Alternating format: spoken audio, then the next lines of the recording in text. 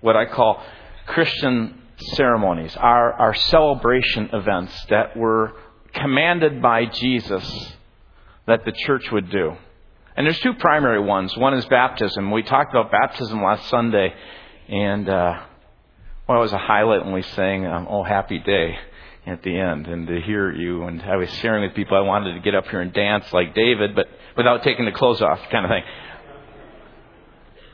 I was just so moved. And then Wednesday, to see people come together in just such a family setting, and to see 18 people baptized, and to hear some of the testimonies, to have a person who just recently accepted Christ pray through and choose to be baptized, and to step into those waters that talk about the renewal and cleansing that comes from pure faith in the grace of God. What I want to do is talk about communion today. We, kind of in this evangelical tradition, talk about ordinances, which are commands. These are things that Jesus said do. Baptism is something he asked people to do when they make this confession of faith and understand that they have moved into this new life, and they follow it with one of their first steps often of obedience is to be baptized. Well, one of the other things that Jesus commanded his disciples to do as they sat around just moments, in a sense, before his death, this last meal together, a Passover meal, which he transformed into a Last Supper in a new way. A Passover meal which would take the blood and smear it on the doorpost, so that all who had that over their doorpost, the angel of death would pass by and they would be saved. And Jesus, in a very real way, said, my blood now will be shed for you. And in the same way, anyone who says, I claim that blood for me, and in a sense applies it to their heart in faith, know that they have entered into this new life with God, which will be forever. And this angel of death will pass over as we will enter into his life now for eternity. The very step of faith, we move into that life. And he said, so take, when you come together, this meal and celebrate what I've done for you. Well, I remember my first communion. Some of you who have had some church experience may recall some of your first communions. And the one that I'm recalling is not one so much that I remember because I actually took it and took part in it. I remember it, and it was memorable in a whole other way. It was because of what happened in that communion. I was about 4 or 5 years of age. I remember exactly where I was sitting. Some of you who are seniors here can remember Crystal Free Church in the old church. And I can actually remember where I was sitting. There's 2 sides to it, and I was sitting near the back with my mom. My brother Keith and I had already been separated by the first hymn, which was pretty common. We got to start it out, and Mom was good about that, but by the hymn time we were already separated. So I remember it was late. I'm guessing probably a little past noon, and I was tired. I was hungry. I had seen the communion process before, but this one stuck in my mind to this day, because this time I wanted some. I felt like I had paid my dues like everyone else. I had sat on the hard pews. I had listened to a half-hour message. I tried to be quiet for most of it. I had sang and stood and bowed my head and did those things, and all I wanted was a cracker, and most of all, I wanted some grape juice. The next 15 minutes, I think it was a fight for my mom and myself. Probably not one of the spiritual high points of her life. I remember with great clarity, my mom would sit next to me and she'd have her arms folded, and she had this incredible way, some of you have experienced this as well, where she could just grab your arm and pinch you. And I remember that finger and thumb grabbing me, and her leaning down with the threat, the second thing so clear in my mind, that I would be getting a spanking. And I think I may have calmed down a little bit at that point, and I remember another thing with great clarity. I remember, though I wanted this, how important this was to people. There were people that I could see who, as this was occurring, had tears in their eyes.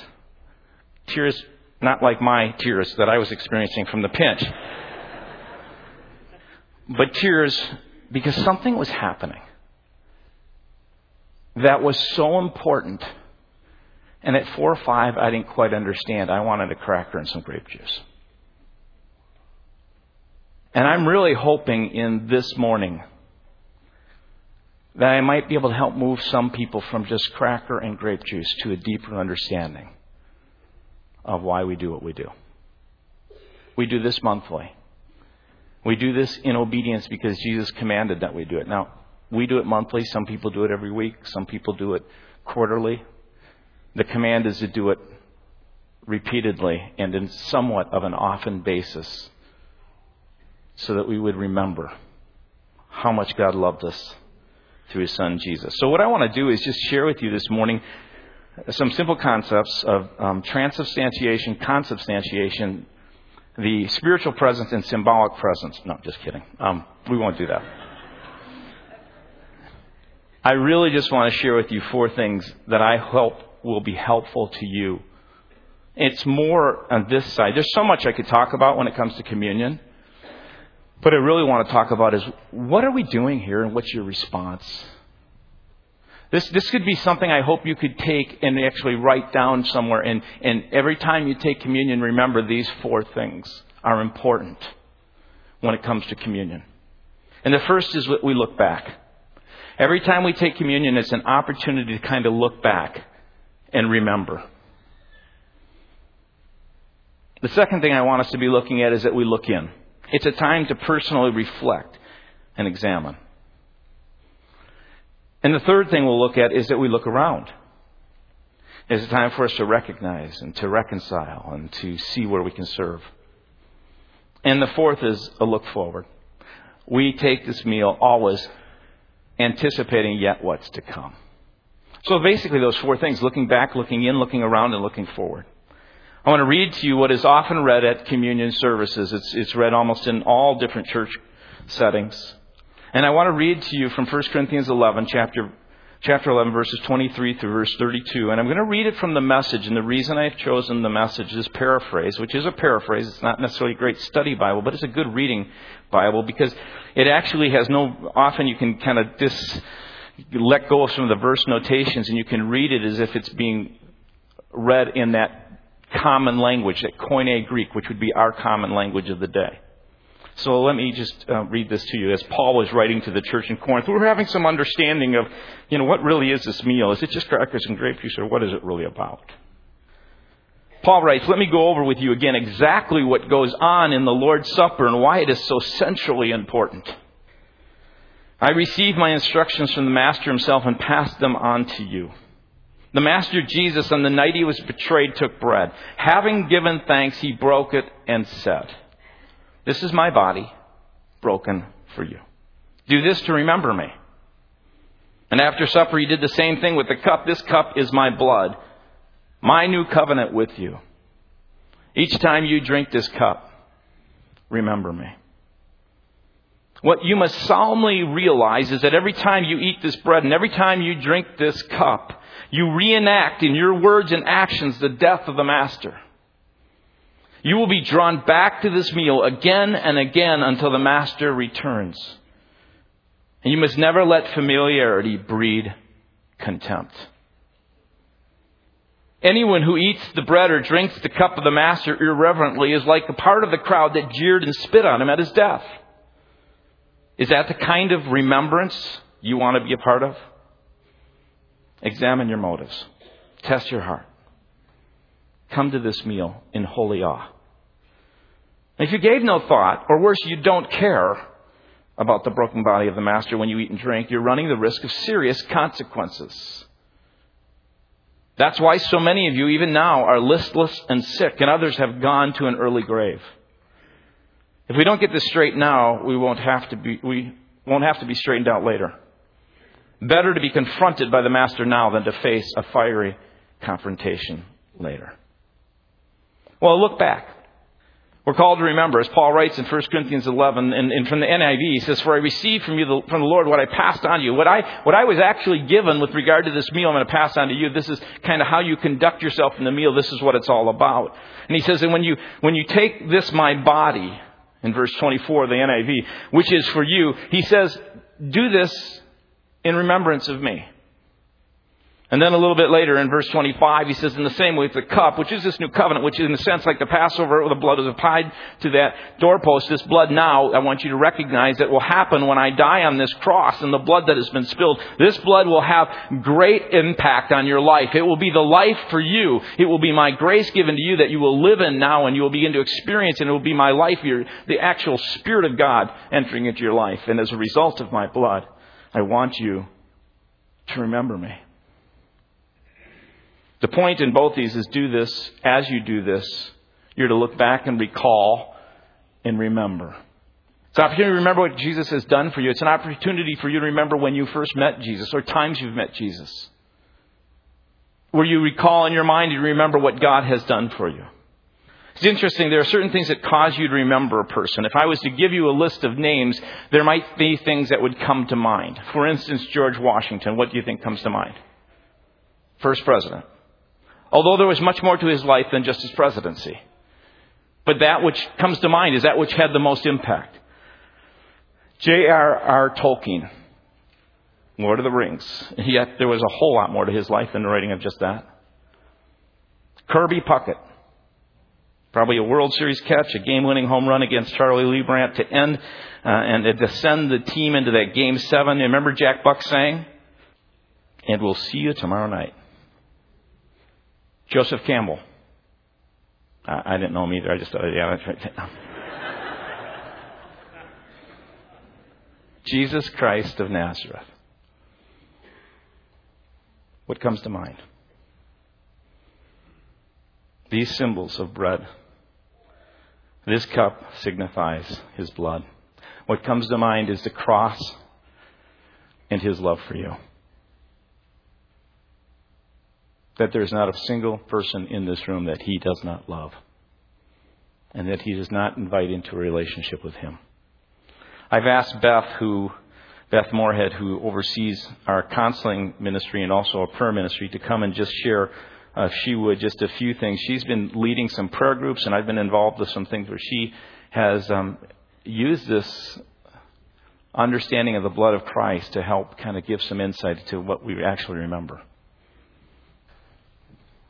Last fall, a friend of mine recommended a book on communion to me, and it was the first of several things that I've read now in order to get a better understanding of this ceremony that we observe, that we celebrate on the first Sunday of each month. Most of what I have read in these books has to do with looking back at what Jesus did for us, and I apply it to myself and look at what Jesus did for me. My new understanding, which is continuing to grow, has made communion much more meaningful to me. I've had the privilege of taking communion in a different way with the staff at the retreat in the fall and with the intercessory prayer group that meets on Wednesday evenings. Before taking communion, I often like to read some verses from Isaiah 53 that prophesied what Jesus would go through. It says, "He was despised and forsaken of men, a man of sorrows and acquainted with grief. And like one from whom men hide their face, he was despised, and we did not esteem him. Surely our griefs he himself bore, and our sorrows he carried. Yet we ourselves esteemed him stricken, smitten of God, and afflicted. But he was pierced through for our transgressions. He was crushed for our iniquities. The chastening for our well-being fell upon him, and by his scourging we are healed. All of us like sheep have gone astray. Each of us has turned to his own way, but the Lord has caused the iniquity of us all to fall on him. He was oppressed and he was afflicted, yet he did not open his mouth. Like a lamb that is led to slaughter, and like a sheep that is silent before its shearers, so he did not open his mouth. By oppression and judgment he was taken away." First, let's talk about the bread. The bread, of course, symbolizes the body of Christ, the body that God had prepared for him. In Isaiah, we learned that Jesus' body was pierced, crushed, scourged, oppressed, and afflicted for us. That was all part of God's plan. Remember that when Jesus ate the Passover meal with his disciples, he took bread, gave thanks, and broke it, saying, "This is my body, which is for you. Do this in remembrance of me." Several years ago, I attended a Christ in the Passover presentation, and I learned that every part of the Passover meal points to Jesus, the Messiah. The bread, or the matzah, that is used during the Passover has no yeast or leaven in it. In Scripture, yeast is a symbol of sin. We know that Jesus never sinned, so it's appropriate to take bread or a cracker that has no yeast in it. Matzah is also full of holes, which represent the piercing of Jesus' body. And it has dark lines, which signify the scourging or the whipping that he endured for us. So I like to use matzah or something similar to that when taking communion. I've even found a gluten-free version for those of us who need to eat gluten-free. Then if you think about the juice that we drink during communion, Jesus took the cup after supper and said, "This cup is the new covenant in my blood. Do this as often as you drink it in remembrance of me." So when I take communion, I like to remember and meditate on the various ways that Jesus' blood was shed for us. Often we just think about these things at Easter, but when we take communion, it gives us another opportunity to remember. So first, in the Garden of Gethsemane, after the Passover meal, Jesus wrestled with his will, knowing the suffering that was ahead for him. In Luke 22, we read, "And being in agony, he was praying very fervently, and his sweat became like drops of blood falling down on the ground." It takes incredible stress beyond our understanding or our experience, fortunately, to cause the human body to sweat blood. But that's what Jesus experienced. He asked his heavenly Father to remove the cup of suffering from him, but he also knew that it was necessary, that there was no other way to redeem mankind. So Jesus submitted his will to that of his Father. When we take communion, we can thank Jesus for that and pray that we will become better at submitting our wills to the will of our Heavenly Father also. Next, I think of the blood that Jesus shed when his face was beaten. According to Matthew 26, the accusers of Jesus spat in his face, beat him with their fists, and slapped him. In fact, in Isaiah 50, it is prophesied that Jesus' beard would be pulled out. His face would be marred beyond recognition. And yet, he remained silent. Jesus had a mission to fulfill, and he would not be deterred. He had set his face like flint, because he was determined to accomplish the work that God had given him to do. So when we take communion, we can remember and thank Jesus for suffering humiliation, mockery, rejection, reproach on our behalf. Jesus' blood was also shed by whipping or scourging. And I'd like to read a little bit to you from a book on this. It says, prior to Christ's crucifixion, Jesus was taken to the Roman praetorium and flogged with a Roman flagrum, sometimes called a cat o' nine tails. This was a short-handled whip with 9 long leather straps embedded with small iron balls and bits of sheep bone tied at various intervals. The soldiers would strip the victim, tying his hands to a short post protruding from the ground, and stretch the criminal out with his back exposed. 2 soldiers often participated in the flogging. As the iron and sheep bone struck the tender skin on the back, it would cut deep contusions into the skin and the subcutaneous tissues. These stripes were cut into the person's back, legs, and shoulders. Flogging was often a preliminary act prior to a criminal's crucifixion. The Romans were permitted to flog a person an unlimited number of times. The Jews, however, taught that a flogging should be 40 times minus 1, or 39 times. This is because the 40th blow would cause death to the victim. Because the Jews' priests were directly involved in the trial of Jesus, it is suspected that he was beaten 39 times. The loss of blood and what medical doctors called hypovolemic shock, Christ was unable to carry the crossbar section of the cross to his execution site. Remember that in Isaiah 53 and also in 1 Peter 2:24, it says that by his scourging or by his stripes we are healed. The Hebrew word for healed also means repaired or made whole. The word presents a picture of being stitched together. So communion gives us an opportunity to remember and to thank God for saving us, for healing us, and for making us whole. Jesus' blood was shed when the crown of thorns was placed on his head. I'm sure it wasn't done gently, but roughly in a way that would have pierced his head. Jesus wore the very sign of the curse that God had spoken in Genesis 3 after Adam and Eve had sinned. God said to Adam, "Cursed is the ground because of you. In toil you shall eat of it all the days of your life. Both thorns and thistles it shall grow for you." So again, during communion, we can remember and thank Jesus for taking upon himself the very curse that every one of us deserves. Jesus' captors may have put a crown of thorns on his head as a means of mocking him, but we know that he is the King of Kings and the Lord of Lords, and we have the privilege of worshiping him. Of course, blood was shed when Jesus was nailed to the cross. Remember in Isaiah 53, it says that he was pierced through for our transgressions. And in Colossians 2, we read that when we were dead in our transgressions and the uncircumcision of our flesh, God made us alive together with Jesus, having forgiven us all our transgressions, having canceled out the certificate of debt consisting of decrees against us, and which was hostile to us, He has taken it out of the way, having nailed it to the cross. Isn't that amazing? The certificate of debt created by our sins was nailed to the cross with Jesus. And when Jesus died, he said, "Tetelestai," which, as Kevin read earlier, is often translated, "it is finished," but it also means paid in full. So again, as we take communion, we can remember and we can thank God that the debt we have, we are, and we will incur by our sin has already been paid in full. It is our responsibility to accept that gift and to thank God for his provision for our sin. Finally, the blood of Jesus was shed after he died, when a soldier pierced his side with a spear. Blood and water poured out, indicating that Jesus' heart and the pericardium, or the sac around his heart, had been pierced. Jesus' heart was punctured so that our hearts might be healed, so that we might know God as our Heavenly Father and experience his incredible love for us. You know, one of the most amazing things to me is that before Jesus died, he asked God to forgive those who tortured him and ultimately killed him. He said they didn't know what they were doing. We can remember and thank God for that example of love and forgiveness, and we can ask him to make us more like Jesus. As I've taken communion with the staff and with the prayer group, we've used larger cups than the little ones that we have on Sunday mornings. We've sipped a little juice as we've remembered each way that Jesus shed his precious blood for us. I'm often reminded of the scene in the movie, The Passion of Christ, where two women followed Jesus to the cross, mopping up his blood on the ground as they moved toward the place of crucifixion.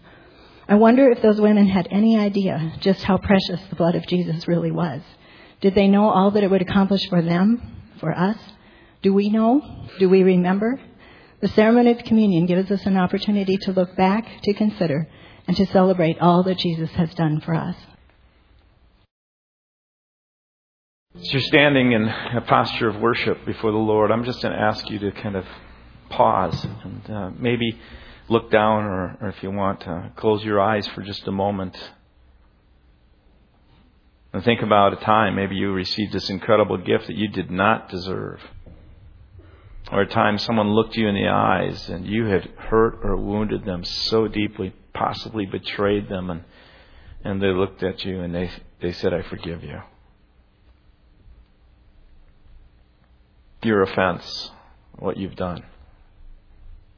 I release you." God has done that for you by what he did on the cross. Now, as you kind of listen to that and reflect for a second, I want you to just kind of look in, because when you experience that, if you can be in that place, you can get close to that place. It's really a humbling place. It's really hard to have much else in your heart but gratitude and love. And I'm going to ask you to examine your heart, to kind of look in. Amen. We're not only called to reflect and remember, but we're called to actually look in. And what has happened and what's been done should cause there to be a examination in our hearts. So to the Corinthians who are looking for a meal at the end of the service like a little 4-year-old boy, Paul writes, what you solemnly realize is that every time you eat this bread and every time you drink this cup, listen to this, you reenact in your words and actions the death of the Master. He says a little bit later, anyone who eats the bread or drinks the cup of the Master irreverently is like a part of the crowd that jeered and spit on him at his death. And this kind of remembrance, is that how you want this to be? And then he says, examine your motives, test your heart. Come to this meal in holy awe. NIV says a person ought to examine himself before he eats of the bread and drinks of his cup. The idea is that you allow for the Holy Spirit to work in your heart and to allow those things that need to come up, that need to be confessed and need to be examined and need to be put aside and allow for God to begin to work in you in such a way that you are once again just offering yourself to him, saying, I'm yours. I'm yours. If you think of the process of gold, what happens with gold is it gets heated up at such a degree that the heat and the pressure of that causes the dross, the impurities to rise to the surface so it can be kind of skimmed away. there is in this time when we examine ourselves this opportunity for the Holy Spirit to kind of apply some pressure and some heat so that from our hearts, just in the same way the dross, the things that need to come up, come up. And there really is an opportunity every time we take communion to introspect. There's a healthy, though, and an unhealthy introspection. Some people, you live in life. My wife tends to be more this way. She tends to live and she's active, and I tend to be the other way, and I do more introspection. And sometimes my introspection can become unhealthy, and sometimes people in other direction may not look down or look in as often. But here's what's important to happen, is that it happens in a healthy way. And this is an opportunity to pause in the midst of everything that goes on once a month for us to stop and to say, God, here's my heart. I want you to kind of help me examine, to kind of slow things down, to look into my heart. So a healthy kind of introspection is that idea of anything that's obvious, that's just kind of out there, gets seen. Unhealthy introspection can happen when you seek to examine, you look down, and you begin to do so to such a way where you allow sometimes even your conscience to dredge up things that have already been forgiven and confessed. This is not what this time is about. It's not about trying to go back to things that God has forgiven and you've confessed and you've made right with Him. It's not to go back and to be beat up again. It's not to listen to this voice of shame that says you're not good enough, you don't deserve forgiveness. An opportunity to meet with someone this week who was just sharing that very same thing. We were talking about it, and he says, I don't deserve forgiveness. And I said, you're exactly right. That's what forgiveness is all about. But it's really a hard thing for us to understand. It's one thing to say God forgives us and to hear that and to believe and trust that. It's another thing to actually forgive yourself. And that's part of what this process is as you look in.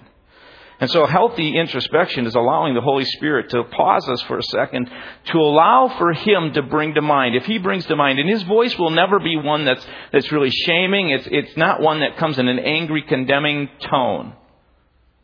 God loves you so much. He is the one, as a father, who comes to you in a very gentle and in a very loving way through the voice and the impression of His Holy Spirit, and just says, there's this matter that's going on, and I want you to start to deal with this. And so a look in is to ask the Holy Spirit to reveal anything unpleasing to Him that needs to be confessed, and anything in your life that needs to be cleaned up. And so it's an opportunity for you to offer yourself again to God. We look back, we look in, and so now I'm going to ask you to do something, because when you're looking in, you're kind of looking with your eyes down and in. Now it's time to look around. And so before we do that, I want you to turn and look at someone, and look them in the eyes and say, thank you for being here. Say hello to someone, would you, this morning?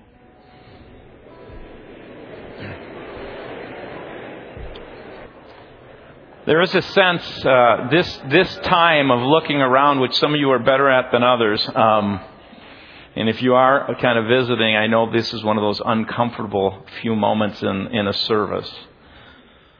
But a look around is really important, because it's looking at one another.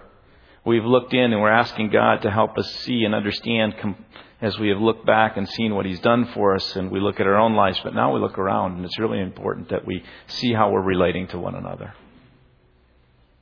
Because we've been made new in Christ, and because we've been made new in Christ, we've been adopted into the family of Christ and those who follow Christ. So this is a family. This is a group of people who come together with all our differences and all the things that we bring to the table. We all bring luggage from our past dysfunctions. We bring them all into this place, and we make this big family, and we try to walk together and love one another and do this incredibly difficult thing. And that's to do so in such a way that we continue to stay relating to one another, forgiving one another, challenging one another, and walking with one another. Sometimes bearing in patience with one another.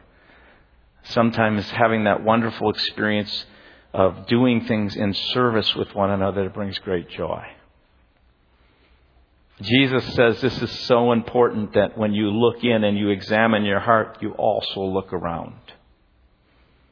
In fact, it was so important, this idea of being reconciled, being right, not just with God, but with one another, that in chapter 5 of Matthew, verses 23 and verse 24, Jesus, as He's giving this Sermon on the Mount, stops and says, if you are offering your gift at the altar, And this was a really important thing that would be done in that Jewish society and that religious faith of the Hebrew, as he would bring the gift to the altar. He was coming to make himself right with God. What other thing could you imagine as you were bringing a sacrifice in the holy awe of God's presence? And Jesus says, when you're at the altar and there remember your brother has something against you, forget God.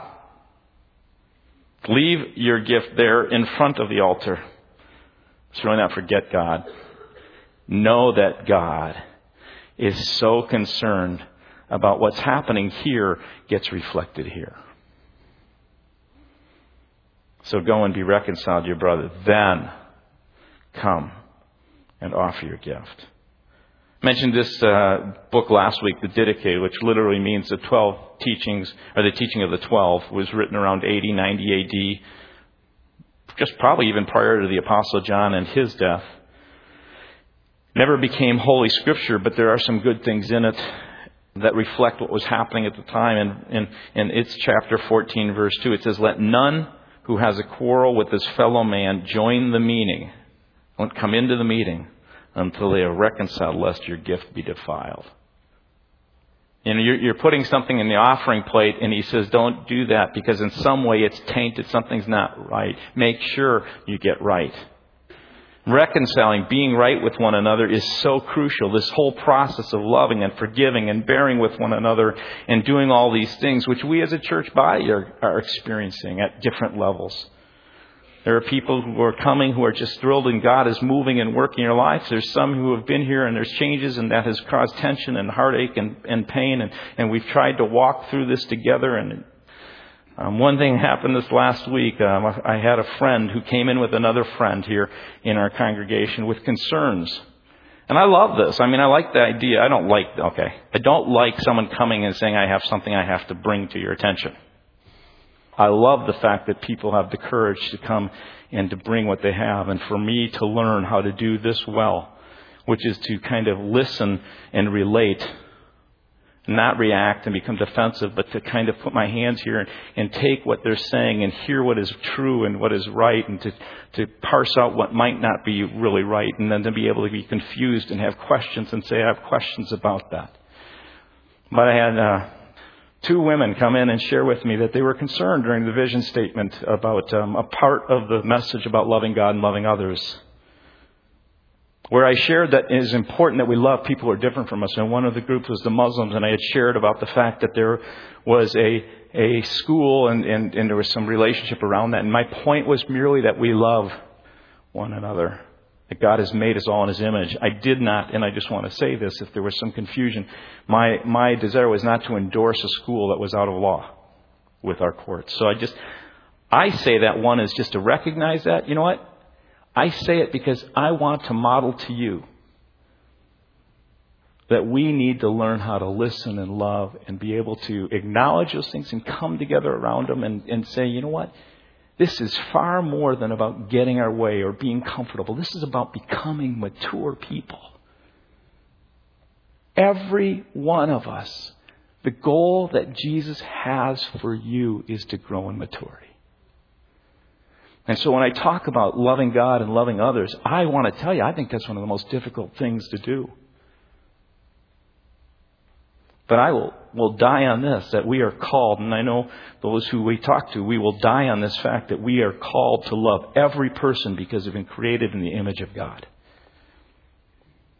And to parse those things out will always be difficult.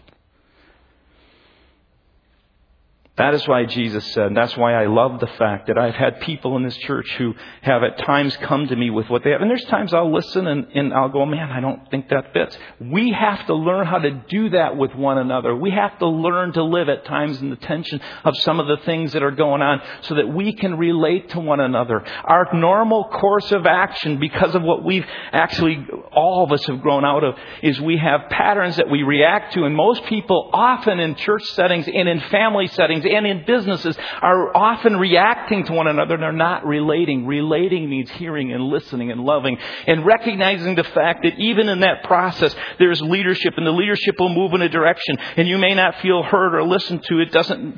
The desire is to do all this stuff well. And communion is that monthly opportunity to stop and pause and recognize we are a family. That we're to be in right relationship with one another. And there are leaders that we're to submit to. And there are those who are called to follow, to listen, and to prayerfully come and be in relationship around this whole process. And so this look around is important because it means looking one another in the eyes and saying, I want to be right with you. And I look you all in the eyes and I say, I want to be right with you. And I'm going to fail and you're going to fail. But we have a God who loves us in spite of that as we walk with Him. So I challenge you to think about that. Look around. And then finally, there's a look forward. And you were wondering if we'd get to communion, we will. Eat this knowing that this will not be your last meal. This is kind of like hors d'oeuvres for a meal yet to come. There is a huge meal that we're going to celebrate. It's called the banquet that we will feast together with the Lord. So whenever you drink and eat this bread, you eat this bread and drink this cup, you will proclaim the Lord's death until, guess what? He comes again. Revelation 19:6-9 says this. And he points to this meal, this banquet. Then I heard what sounded like a great multitude, like the roar of rushing waters, like the loud peals of thunder, shouting, Hallelujah, for our Lord God Almighty reigns. Let us rejoice and be glad and give Him glory. For the wedding of the Lamb hath come, and His bride has made herself ready. Fine linen and bright and clean was given to her to wear. And that fine linen stands for the righteous acts of God's holy people. That was made possible because of Jesus. And then the angel said to me, write this, blessed are those who are invited to the wedding supper of the Lamb. And he added, these are the true words of God. So let me just share with you just one little piece and we're going to go into communion. Marriage in ancient Israel was a very interesting thing. It began with an engagement time. And that engagement time lasted for an indefinite period, sometimes up to 12 months. Although those people in that engagement time didn't live together, it was as if they were as good as married. If there was sexual involvement with another person, that unfaithfulness was actually considered adultery. A broken engagement during that time required divorce, as you think of Joseph and Mary. The wedding and the wedding meal was the consummation. This meal was a consummation of the vows that had been made to one another. And so when Jesus is speaking in parables about a great banquet, and when we read in 1 Corinthians that the Lord will come again, and we read again in Revelation, it all points to this communion meal, this great banquet that we will share with God. The vows which you have made in faith, in grace, that in the grace of Jesus, will someday be consummated in a sense in that marriage relationship with the Lamb, where there will be direct intimacy with God and one another. No more sin, no more tears, no more sorrow. There is a time when we will be eating together at a banquet and celebrating all of what is in store for us because of God's great love for us. And so Jesus promises in 14 of John, verses 2 and 3. In my Father's house are many rooms. If it were not so, I would have told you. I'm going there to prepare a place for you. And if I go prepare a place for you, I will come back and take you to be with me, that you may be also where I am. And then let the celebration begin. This is a celebration of what God's done. As we look into our hearts, we look around and we look ahead and say, God, thank you for all that you have. That means what you're going through right now will someday come to an end. Praise God. We're going to take just a few moments and prepare our hearts as the harp plays, and just ask you just to prepare your own heart before the Lord.